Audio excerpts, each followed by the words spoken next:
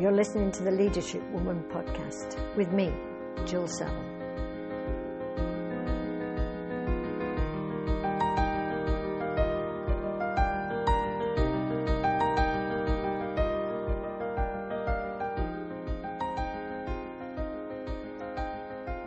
Welcome to today's podcast, and thank you for your messages about how much you enjoyed Keith Amos last week, talking about his experience as a career coach.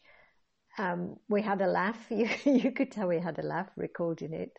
I think my favourite weeks are the weeks with guests, but you've got me today, and what I'm going to talk about is the last of the 4 agreements. Remember, we have looked at the first 3. These are in the book, The 4 Agreements by Don Miguel Ruiz. And the podcasts 26, 28 and 30 will talk about agreements 1 to 3. So the first one is be impeccable with your word. Don't take things personally. Don't make assumptions. And today is always do your best. The first thing I want to say about this is that your best changes on any given day.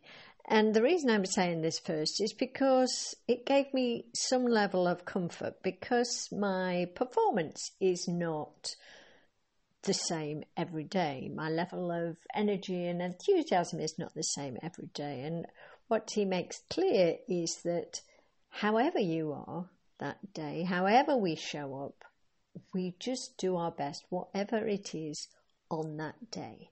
So if there are some days that you can only manage to do one thing, then you do that one thing and you have done your best.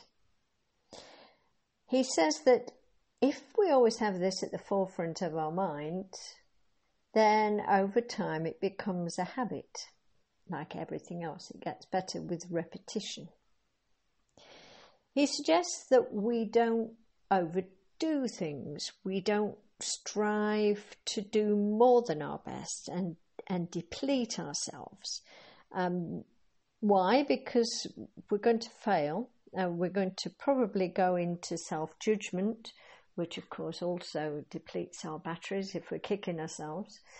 We're going to go into guilt and blame. So stay positive, realize what is your best for today, and just do your best. An example that he uses, and actually I can't think of a better one, is Forrest Gump. I'm hoping that you have seen that film. Tom Hanks, I seem to remember. He always did his best. He wasn't blessed at being the best at anything, I don't think. But he just practiced and just took action and achieved so many things. He took action, always did his best, and didn't expect a reward. And that is part of this.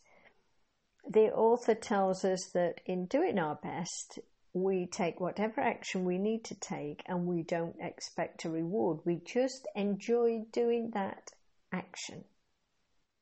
What's the alternative to this?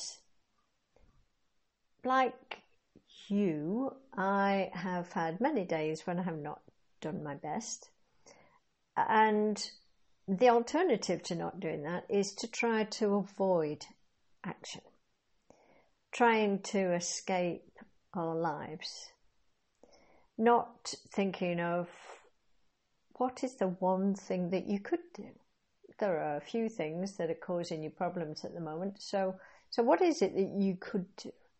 And just do your best with that, so that at the end of the day, and I mean that not as at the end of the day, I mean in the evening, you've got no regrets. You're not making any self-judgment. You just accept that you have done what you said you were going to do and you've just done your best. And then each day you look at the results and you might adjust them a bit and you learn to get better. Linking this to the other 3 agreements then, we're not perfect. We're not always impeccable with our word. We do sometimes take things personally, and we regularly make assumptions. But what we need to do is do our best with those other agreements. So here then, action makes the difference. And when I read this, I made the link to self-esteem, because regularly we beat ourselves up because of the things that we don't do. So if we take action, even if we do one small thing and we can tick that off our list, then we've done something and it gives us motivation to keep going. There's an interesting app. It's free, I believe, still. It's called Brain Focus.